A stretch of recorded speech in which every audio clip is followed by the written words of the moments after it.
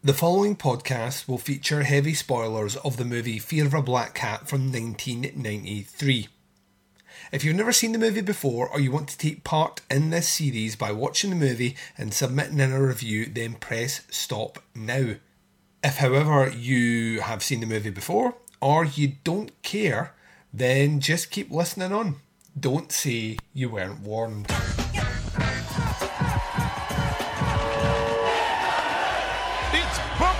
It's Booyah! It's a year in the life of monster rappers and WH!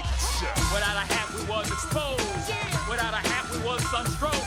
African sun was pure and good. Never needed a hat, just brotherhood. It jumped from the hood and blasted straight to the top of the charts. We are NWH. Or niggas with hats. You brothers are gonna be large. Now the most loped out crew in hip-hop history exposes it all. Can't you guys just dance around like Hammer?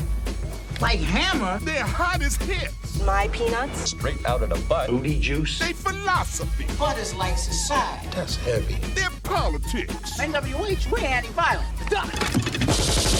Their competition. We got ice tray, iced coffee, ice water. Their roll-ups. I got a lot of coffee and donuts in me, don't push me. Their managers. Somebody gets killed!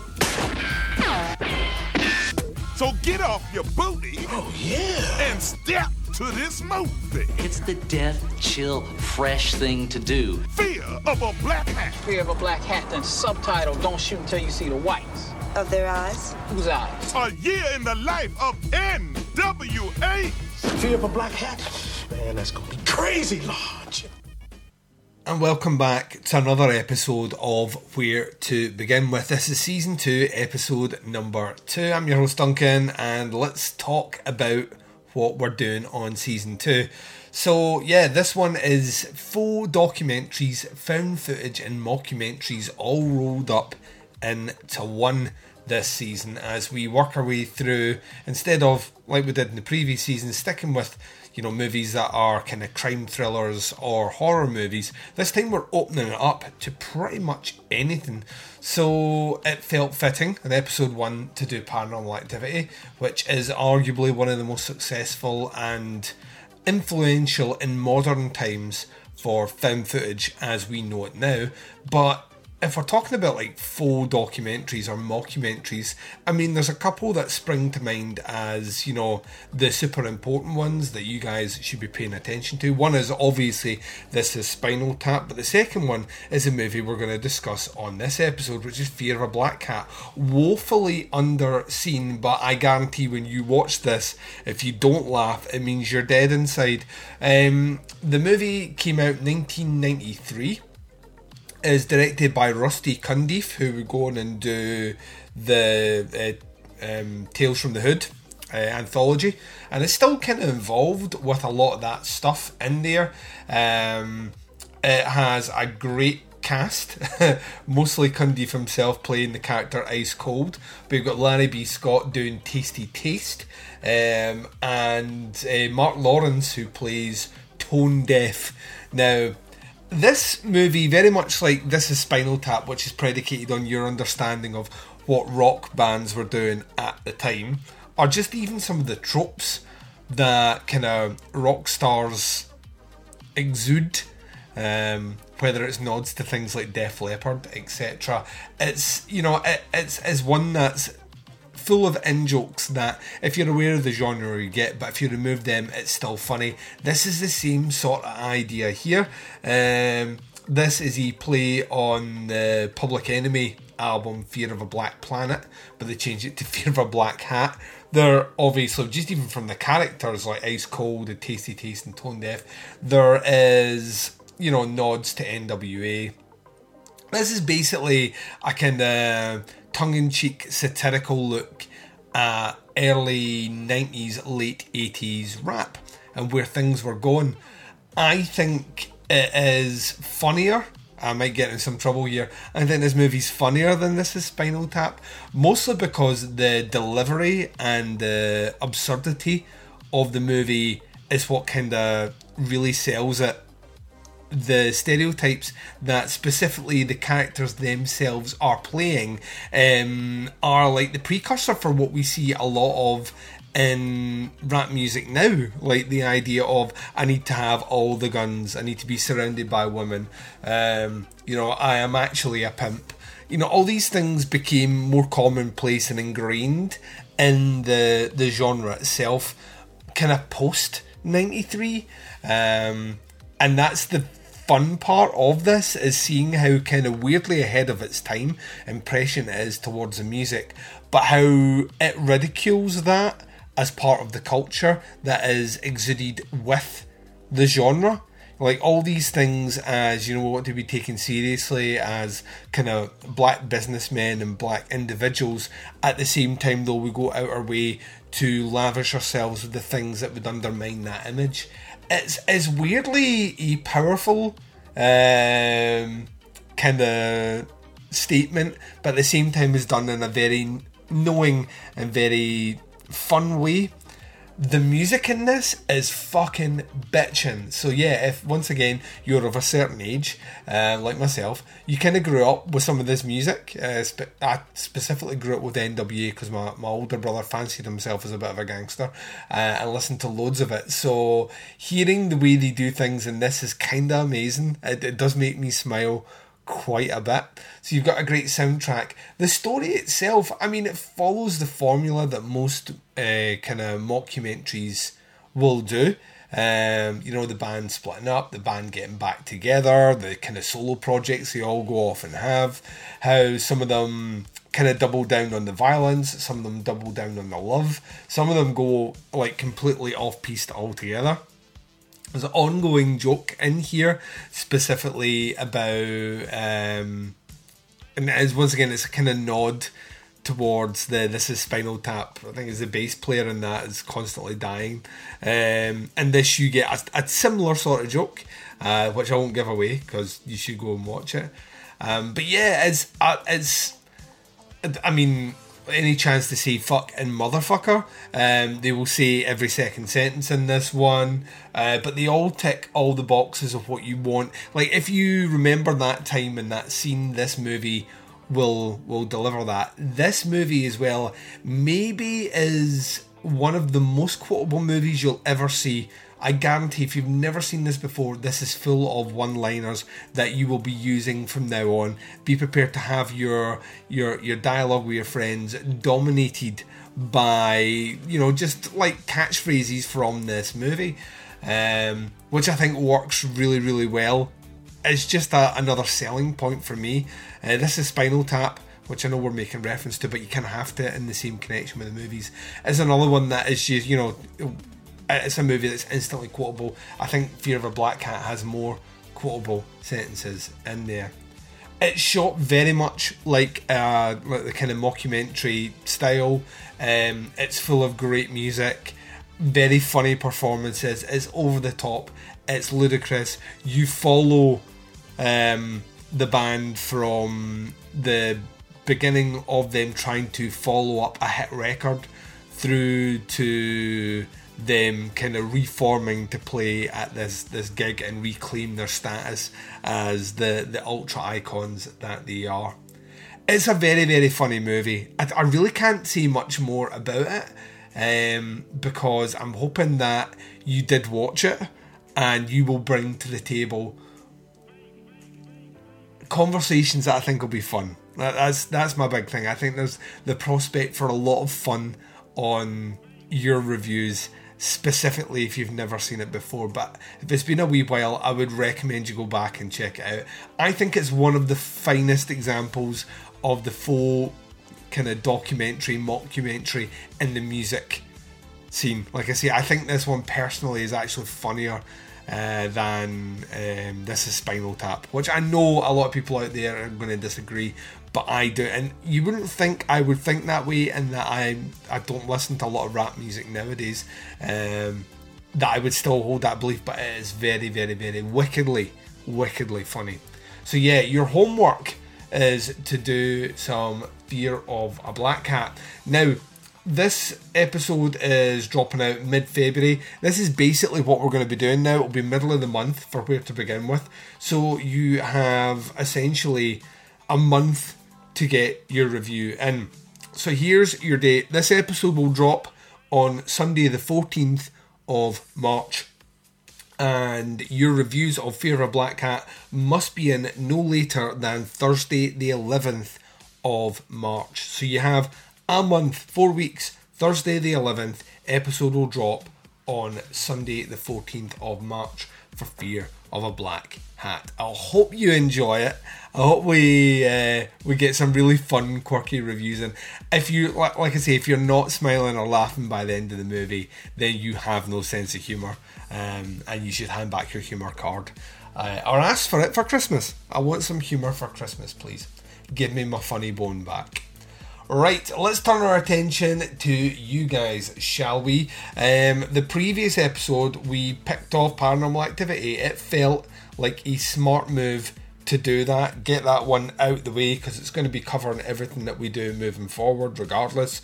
So that is what I asked you to do. Now you guys went all in. In fact, we've got quite a few to get through, so let's get into it, shall we? Starting off with one from Jamie McCauley, who says, for where to begin with Paranormal Activity. Paranormal Activity is a good pick for me. This was where I started with found footage, as I didn't watch the Blair Witch Project until later, and at the time I only knew of the mainstream movies. I remember this was a movie that everyone was talking about when it was released, and in typical horror fashion it was either the scariest movie ever or utter shite. I watched this last year for the summer series and didn't expect to be going back to it anytime soon, but I did say that I was going to make an effort to get involved with reviews, so here we are. Unfortunately, this movie doesn't age well for me. That's not in the sense that it's a bad movie, because I loved it when I first saw it, but I still enjoy it to a point. I also think my tastes have definitely changed. If I was doing this review 10 years ago, I'd be singing its praises much more. One thing that remains the same is my dislike of Micah. Back when this first came out, I found him annoying, and now I wish the guy died earlier every time. My hatred of him became clear reading my notes, when other lines contained Misha as a dick, or some other word at the end of that sentence. The absolute shit the guy comes out with to justify his murder at the end, I mean, like not telling Katie to call in the demon specialist, saying bring in people such as exorcists so we can make things worse, and then in the next shot he's getting excited to play with a Ouija board, and if he was going to save the day. If they fleshed out the backstory, I'm convinced he would have failed high school or college, sports player, or never made it, and he was desperate to find something to make him famous and capture paranormal footage. No wonder Katie wasn't going to strip for the camera for him or film themselves having sex, because guaranteed he'd be looking at himself. Thankfully, Kate was a much better character with an interesting backstory. I enjoyed the way her story was told with the ghost expert. I felt it was well done in how it gave just enough information without slowing the movie down or overcomplicating things, which they left for the sequels. Katie felt believable, and her performance conveyed the terror that character was going through. The scares and tension are definitely the best part of the movie. Having just watched this at midnight in the dark, it shreds the nerves hearing the kind of Scotland sounds, the knocks and the whispers.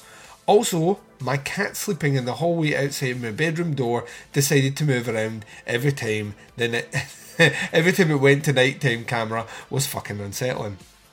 Overall, it's a good movie, and I highly recommend it to anyone to check out for a first watch. However, it will be a while before I watch it again, for sure.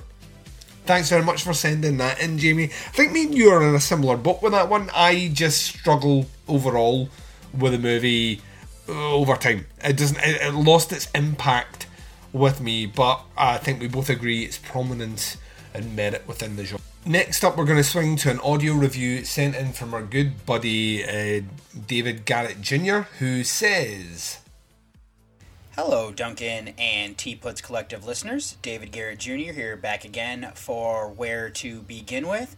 And I was pretty excited, Duncan, when I saw that you were going to shift us over now to be covering the found footage and faux documentary type movies, as This is one that I've kind of gotten into a lot after college, so I'm kind of curious to see how many of these that'll pop up that I've actually seen before. So the first one that was selected here of Paranormal Activity is one that, much like yourself, I saw this one when I was in college and went to the theater and was completely terrified from it. Now, I probably got sucked into the hype a bit, but I'll admit, this movie still works for me. I know a lot of people don't really necessarily like it, and a lot of people find it to be boring. I don't really kind of necessarily agree with that. Now, I believe I've seen this one 5 times now by my count, and like I said, much like you, Duncan, I also did a bootleg download of this when my sister came to visit, so we could watch it. And I believe the copy that I had downloaded at that time had all of the alternate endings as a part of it as well. But this film still gets my anxiety going. I personally don't believe in ghosts or demons, but from what I do know, you can't normally just catch it on a camera. So I think the realism is something that is brought to that with, not being able to see things, but able to hear it though. The noises and the other things that happen can be subtle but efficient. The realism is also helped by the fact that this is found footage. It just adds to something that we're getting here. Now, there are issues here with found footage films where you need someone to always be carrying a camera. I like the idea that Micah here isn't really taking this seriously, and if he is, he thinks that he can take care of it. And I mean, this is possibly, that arrogance of just being a guy. Now, it does cause him to be a bit of a jerk as well, and always filming things even when it bothers Katie. I believe from his personality that he would do exactly as we are seeing here. The scariest things happen at night, and I like that they have a wide lens here and that it's stationary so we can catch all of this. The camera is set up in a place that's at perfect angle to be able to see, especially when they're in bed, and then catch that hallway that is beside them. This is also something that I've wanted to do, but I'm too scared of what will happen if I, watch myself while I'm asleep. I also could argue that the real villain in this movie is him for challenging this entity when he doesn't really necessarily know anything about it, and there's just some hubris there about, what he does and, tries to do there. I think the pacing of this film is good. It doesn't waste any time establishing the characters, the plot, and the backstory. It's given to us in a unique way of through this psychic and, giving the background information there. The haunting in this film progresses in a way that I also feel is believable and definitely gets worse. The tension builds to that fateful night that everything happens.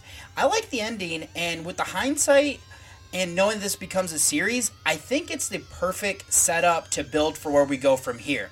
Now, I do know there are creepier endings, and obviously what you had brought up about Steven Spielberg being the one to tell him to change the ending, but I think it's the right choice if you want to do a, series of films like we do.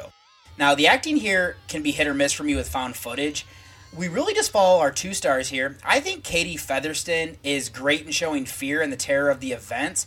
She has been living with this most of her life from what we would see in some of the other movies, and I think she presents that well to us. I feel bad for her and can see how this is affecting her. She seems real in the emotions that she is presenting, and she's also kind of cute for me in that girl next door type of way, which I think also adds a little bit of something where I kind of feel bad for her. Now, Micah Slout, I actually hated after these last couple of viewings that I've had, but he is needed for the film. He's a jerk because he isn't taking this seriously, and on top of that, he's actually making things worse as well. I do think he is believable, though, as, what we need, and the rest of the cast just round this out to fill things. Now, for the effects, there aren't really much that we get here, and what we do get to see is something walking through powder later in the film, but we actually never see the entity. There is a trick with the shadows that we get to see, which that does freak me out, and I'm not really sure why, but it makes me feel uncomfortable. There is something at the end that I found to be fitting for what they were going for. Being that it's found footage, it does feel like we're really watching these films, and that it could be a documentary of these, events that were happening. And the last thing I kind of want to bring up here as well is that I do like that they didn't add music to this, and that really the only time we get it, it would be diegetic, and it's actually being played in the movie and our characters can hear it. But what I will say is that the sound designs of things banging and other things like that help in this category as well. The use of ambient noise is very effective for me. So, I'm going to stop gushing on this movie. I think it's pretty divisive, though, as everybody always kind of brings up.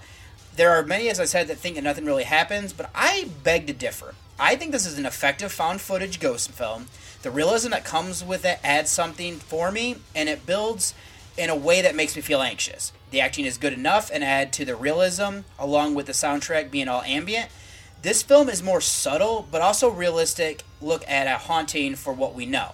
Overall, though, I found this to be a really good movie, and even after multiple viewings, I think it still stands up and still makes me anxious much after that first viewing when it probably shouldn't have. So, Duncan, my rating here would be a 4.5 out of 5 on the T-Put scale, and I'm pretty intrigued that the movie you have for the next one is one that I've never actually heard of, so I'm definitely going to see about how I can source a copy and where I can watch this at and, jump on that as soon as possible. Because I will say that the title of Fear of a Black Hat really has me intrigued. So just to kind of close this out here, thank you once again for everything that you do. I really appreciate it. And I can't wait to hear the other listeners what they thought about Paranormal Activity, to see how many of them kind of fall in line with me and, kind of go against everything like that. But this is David Garrett Jr. signing off.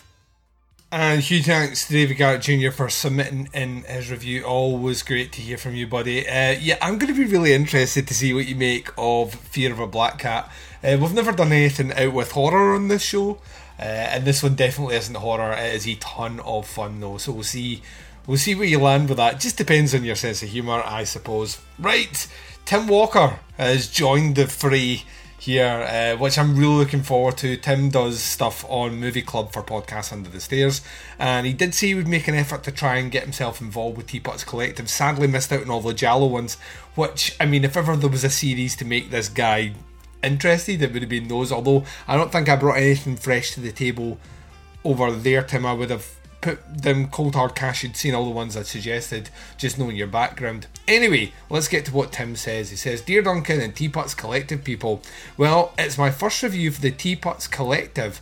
Sadly, I missed out on the Giallo films. I've just literally said this, sorry. I missed out on all the Giallo films because I hadn't caught up with the show until the last one, and then ran into a shitstorm of bad luck with no free time in the last couple of weeks. So no reviews for my favourite subgenre of horror, the Giallo. Bummer. However, all is not lost. I am a fan of found footage movies as well. I love the realism of them, and strangely I enjoy watching found footage movies even if I don't really like the film. It's hard to explain. I've even begun a personal tradition of saving a new found footage movie to watch on one of my nights off work, even if the movie sucks. I enjoy getting a bowl of popcorn ready, putting on a found footage horror flick, at least as my first movie on my nights off. For some reason, even the bad ones are fun and tend to put me in a really good mood. What about movie number 1 in Where to Begin with found footage series, Paranormal Activity? Well, I've seen it before. It was probably a year or two after it was in the theatres, so I missed a lot of the initial hype. Frankly, I didn't think much of it at the time, but it was hard to explain why. I was told by so many people how intense and scary it was, and I do recall those trailers with the crowd reactions and people jumping and tossing their popcorn in the air and such. Yeah, that wasn't quite my reaction. It was more like boredom. It was an ineffective, but again it was hard to explain why. However, I did give another watch or two over the years, with the sequels as I recall, and whilst I wasn't quite as dim on it, it didn't improve much. It was still kind of neutral to it. I admire how it was made, and it was simple and an effective idea. Also, I had to acknowledge that without this movie, a lot of found footage and faux documentary movies I've grown to love might never have been made. Movies that have an intense love for, like Mungo, Savage Land, The Bay, and even WNUF Halloween Special. By the way, if anyone hasn't seen Savage Land and you in any way like found footage, get on it for God's sake. Anyway, I was determined with this viewing that even if the movie didn't improve for me, I could at least determine exactly what didn't work for me, and I think I've nailed it down, in that I just wasn't engaged with it. The scares don't work, and the characters definitely didn't work. Both Mika and Katie are thoroughly unlikable and unsympathetic a couple, dare I say douchebags, and I couldn't give two shits whether they were scared or being dragged or tossed around the room. I didn't care whether the ghost wanted to kill them, put on a show for them, or play Uno together. That's the problem. I know every character in a film doesn't have to be a nice person, but I need some sliver of a reason to give a shit about what happens to them. Anything. With these two, I got nothing. And the scares fall flat. All of them. So yeah, not a big improvement. I'm torn on my rating for this one. It would either be a neutral 2.5 or 5. 2.5 out of 5, or barely a 3 out of 5. Maybe it feels like I'm being generous today, or maybe I just wasn't in the mood for a found footage film when I saw it, but I gave it a 3 out of 5. This movie's role in ramping up the number of found footage flicks has to endear it to me a little bit. And well, here's hoping that the next film might be one I like a bit more. You shouldn't have much to fear of that with the Cronenberg films going on in the main show's movie club. Take care, Duncan, and the Teapots Collective folk. Tim. Welcome, Tim. Hopefully you enjoy your stay here. We ain't sticking with horror for the whole series, so you will be doing all manner of weird and wonderful ones. But yeah, I will double down with you. Savage Land is a great movie, and if you haven't seen it, shunt it up your list. In the UK, I believe it's still on Amazon Prime, so no excuse not to check it out. Hopefully it's streaming somewhere. I dare say you'll keep us up to date with that over in the States. Right, this brings us to our final review of this episode, and we have coming in to join us the lovely Kate Pollock. Kate says, Hey Duncan and Teapots listeners, it's Kate Pollock here, and we are beginning our new chapter in Where to Begin With, and this time we're starting with Paranormal Activity. I can't imagine that there are many horror fans who haven't seen this found footage movie. It's iconic. It spawned a huge franchise and became the second most financially successful movie of all time based on its return. And why is this? I mean, it's a very simple premise. You've two main cast members, more or less ad-lib scenes, some night vision, and aside from a few bits of kind of clever special effects here and there, we don't even really see anything. But for me, this film is all about atmosphere. I first saw this with my best mate. We were at her house on a Saturday night. We had all the lights off. It was on like a rental. And we'd have probably been about, 19 or 20 years old. And both of us shat a brick. We slept with the light on that night and even refused to go to the loo by ourselves. This movie really shook us up. And as I've said, not much happens, but it's the stuff that doesn't happen. It's the things that you don't see that make it scary. Really plays with your imagination. After that first nighttime scene when we hear the footsteps, from that moment we're on alert, watching every inch of the screen, waiting for the next thing to happen. And often nothing does happen, but you get yourself psyched up waiting for that jump scare. It's really effective.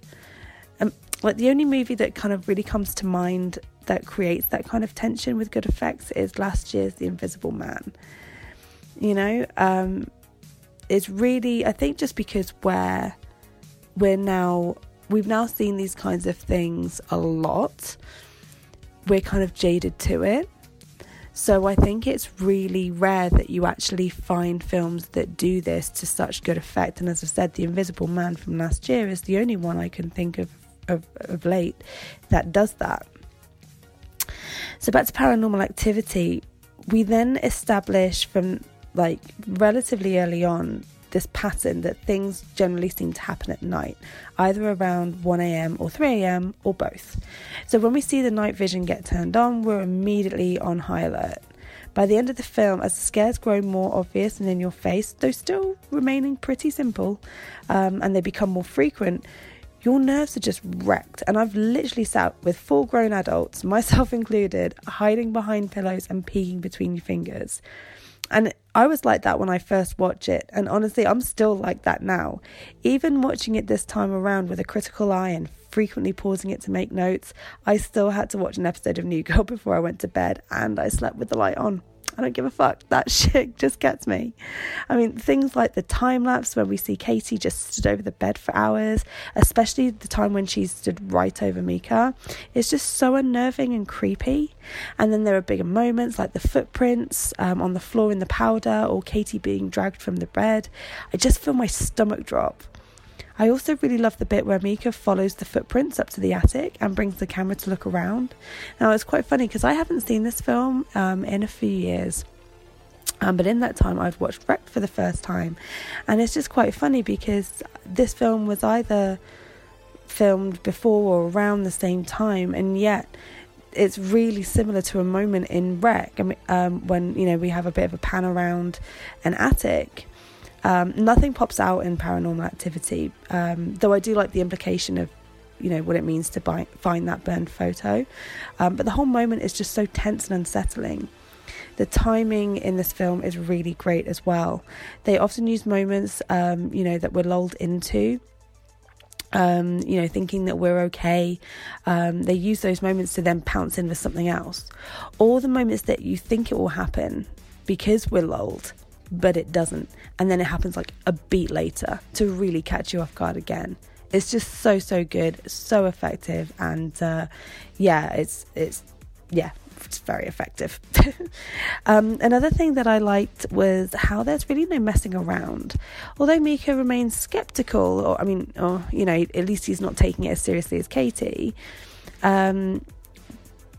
But because this is something that Katie's been living with in one form or other since the age of 8, she doesn't need convincing. There's none of the usual kind of build-up before they start to believe and then eventually do something about it. So in the first act, we get a psychic arrive. And then, you know, the introduction of this character is really refreshing. He seems quite reasonable, rational even. You know, he quickly states that most paranormal activity, quote unquote, is, you know, actually down to perfectly normal and logical things.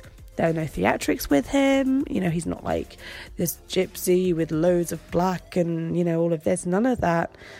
You know, and even when he starts to give credence to what Katie's telling him, he admits it's not even his area and refers them to a colleague. So it's not like he's conning them either. And in fact, later on, when he returns, I mean, he can't get out of there quick enough, despite the day's travel that it's taken for him to get there in the first place. So I thought his inclusion was really, like, natural. I thought it worked really well. And another thing that grounds the movie in reality is the opening and final moments when we're told, all very somber and serious, that the movie makers would like to thank the families of Micah and Katie, not Micah and Katie themselves, you'll note, as well as the police department. And all this indicates from the get-go that this movie does not have a happy ending, that Micah and Katie likely do not survive. And it also, you know, it sets the scene, as we're already made to feel this sense of dread. The final moments simply state that Micah's body was found a few days later after the events shown on tape, and that Katie's has never been found. Again, no theatrics, it's all very somber, respectful, you know, of the dead, I guess. And there aren't even any end credits aside from the copyrights right at the end, but for a good few minutes, maybe even more, there's just no sound, there's no music, it's just black. It's so haunting, and I can imagine how, like, shook the audiences would have been watching this at the cinema, with that sort of, you know, last moments of the jump scare, with Katie's face suddenly morphing into the demon's face for that split second before the camera cuts, and then nothing apart from this respectful kind of thing of what's happened to them, and then nothing, just black. So and then in addition to that, like, you've got the fact that all the actors are unknown, their real names are used, you know, their character names are their names. So when you go onto like IMDb or whatever, you know, Micah is played by Micah Sloat and things. And really none of them have gained great fame outside of this franchise. So it all creates a really convincing illusion that this could be real. This is a technique that we're all very kind of jaded with by now, but at the time the most famous use of this sort of thing was Blair Witch Project, you know, where the marketing campaign literally convinced most people that the footage was genuine. And although I very much suspected that this was not the case with Paranormal Activity, it didn't stop me checking IMDb, just in case. So this movie excels at creating very effective suspense and atmosphere without having to do very much, and it just does it well.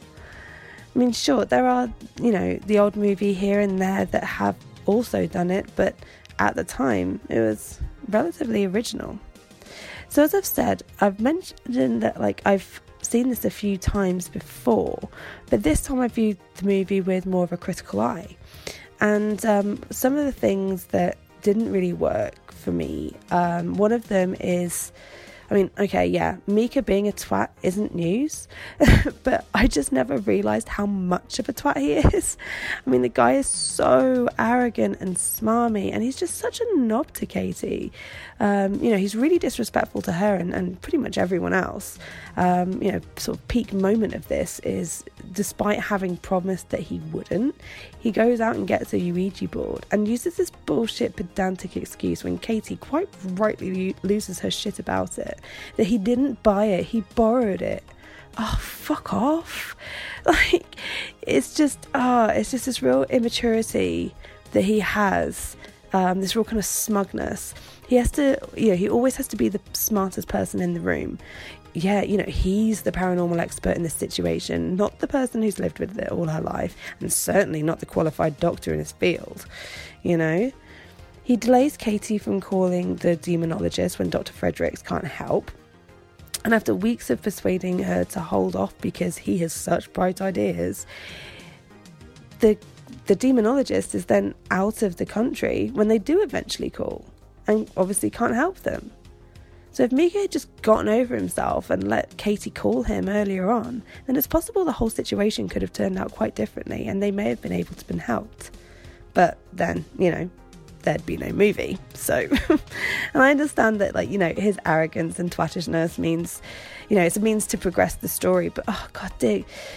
If things had gone differently and they had actually survived, I'd like to think that Katie would have left his sorry ass, But as well, you could say that there is some satisfaction in Mika's outcome. It's kind of just desserts in a way within the realms of movie. Obviously, if this was real, then that's harsh.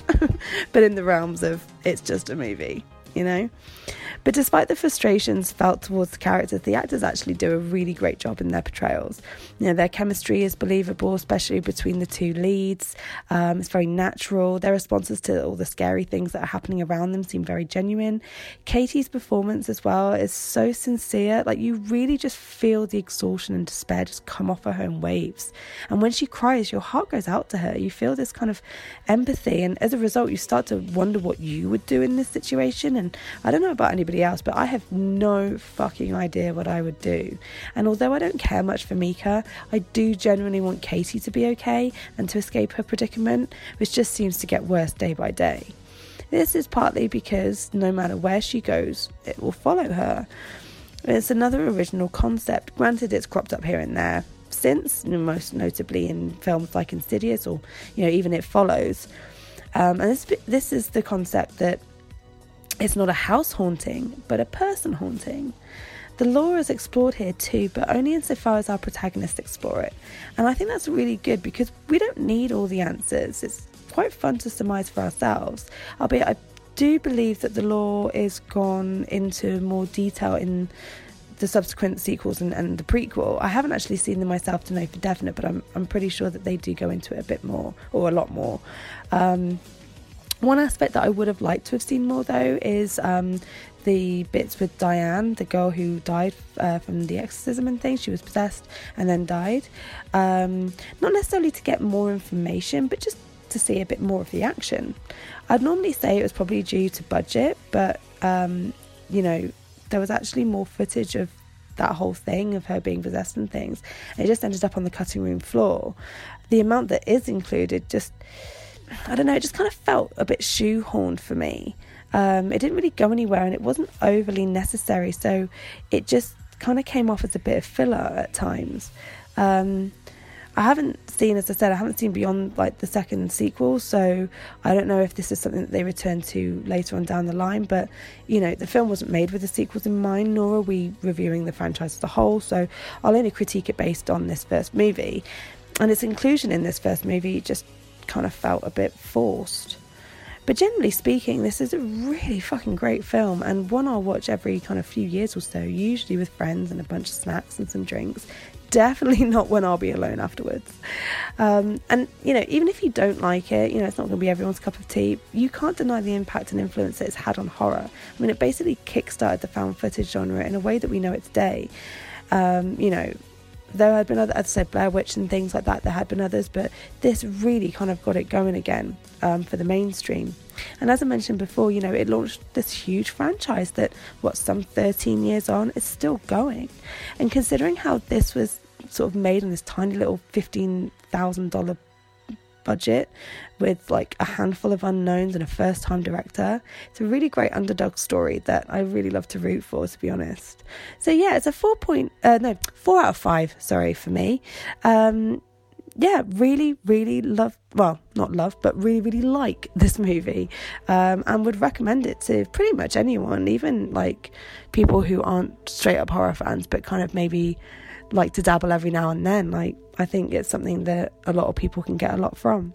So yeah, thanks very much, Duncan. Great start to the new series.